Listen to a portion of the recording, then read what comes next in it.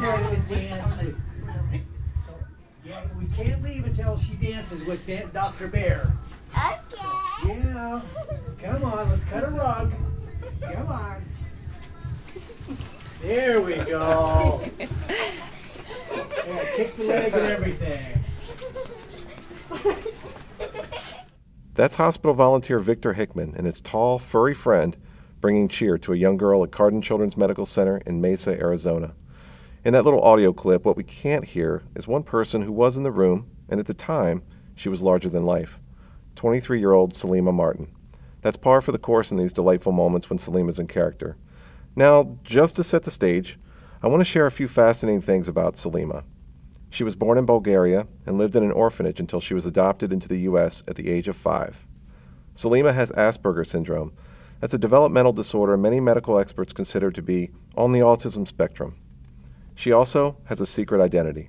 Some, including me, would even go as far as to say she's a real-life superhero. By day, Salima serves as a patient transporter at Cardin Children's and Banner Desert Medical Center in Mesa, safely moving young patients from treatment areas to recovery rooms. But when her work shift ends, she quietly slips on her giant fuzzy brown costume, complete with a white lab coat and an oversized stethoscope, to become Banner Children's lovable mascot.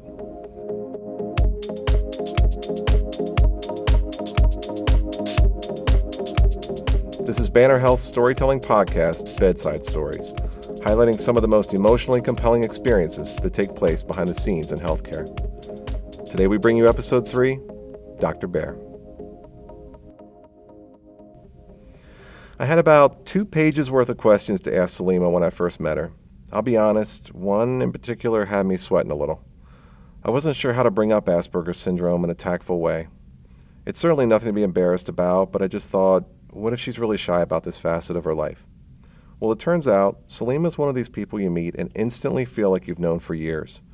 She walked right up to me and introduced herself, and within a minute or so, she asked, would it be okay if we talk about Asperger's on this podcast?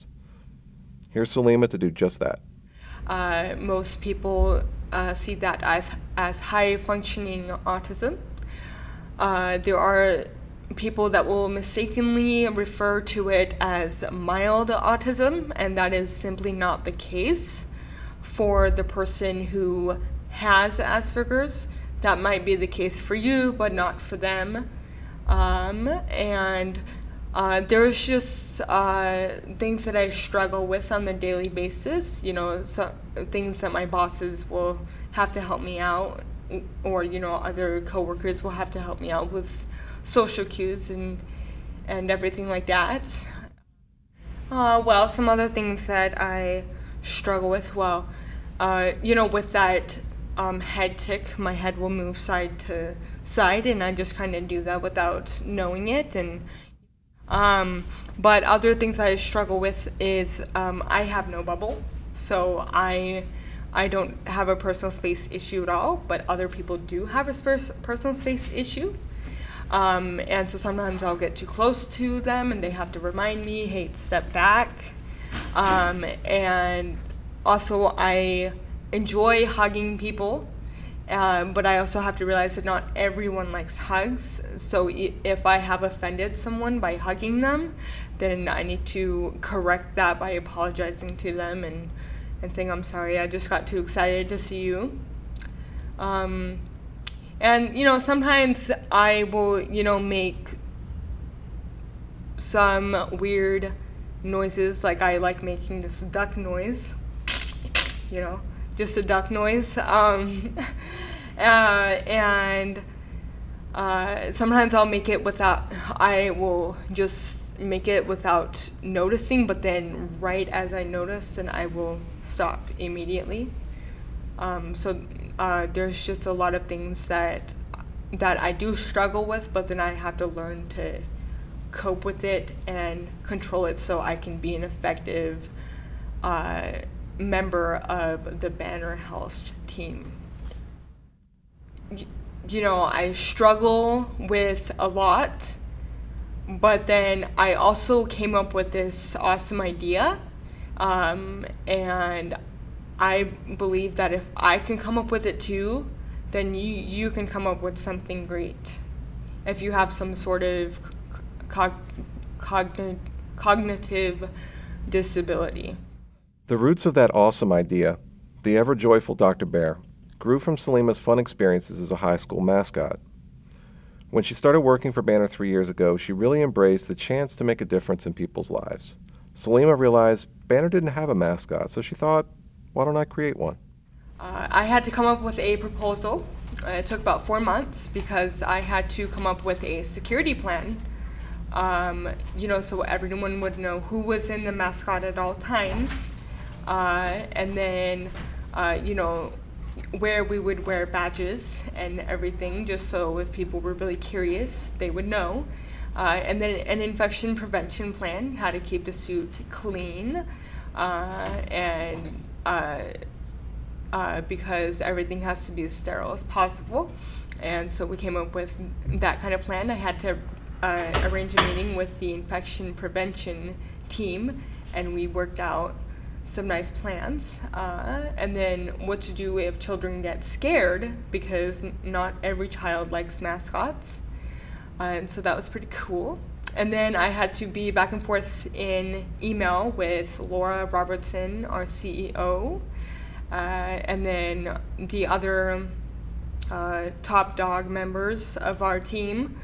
And pretty soon they arranged a meeting where I would be meeting with about 10 of them. I presented the whole idea. I had to wear a dress and everything. And they liked it, they approved it, they bought a suit, and so now I'm the mascot, and we found Mr. Victor as my handler. Salima also had to go through the thorough process of becoming a volunteer, since she donates her free time while visiting kids as Dr. Bear. And so the whole entire process literally took 9 months, so it's really my baby. Salima's also quick to point out that many other folks also play a big role in the mascot's success. That includes the volunteer services and child life services teams, as well as our good friend Victor, who is always right by Dr. Bear's side. I am considered the mascot handler, so when she's unable to see the things around her, I'm there to help direct her. I'm help to read the situations every time we go into the rooms, and read the way the family is interacting with themselves and with us. The exciting part that I find is the teenage girls that I thought would kind of be more standoffish. They are very excited about Dr. Bear. And then the things that touch my heart are the Down syndrome kids that seem to just light up when they see Dr. Bear. I recently got to tag along on a few other visits to young patients at the hospital. One of the things that really struck me was the way Victor and Salima adapt so quickly to each child's situation. Some kids squeal in delight at the chance to dance with a good doctor. Others might be less mobile, recovering in their beds. In these cases, Dr. Bear does the dancing for them, and Victor hands out upbeat stickers. A little encouragement from a friendly fella and a furry face goes a long way. We'll be back next week, but hopefully you won't be here. All right? So, all right? You get strong, go home. All right? Sounds good? All right. Thank you. And, we'll get down on one knee, we'll hug the kiddos, and sometimes we'll check their heart with a stethoscope that we have. It just kind of all depends, and sometimes the kids get really excited, and sometimes not, but that's okay. When Salima's transporting children around the hospital during her work shift, she keeps an eye out for kids who might be having an especially tough day.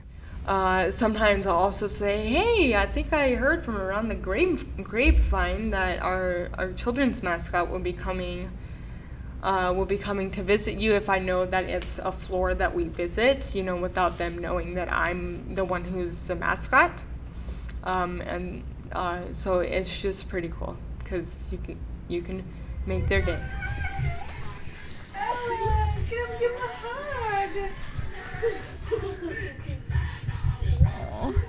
And I'm glad, because they said, everybody out there said, she's got the most beautiful smile that you'll ever see, and she does. Good. Look at his dancing. to tell you the truth, when I first met Salima, I was kind of questioning, how this was going to work out with the little tics that she had and with the different mannerisms that she had. Never being around somebody that had a condition that she has.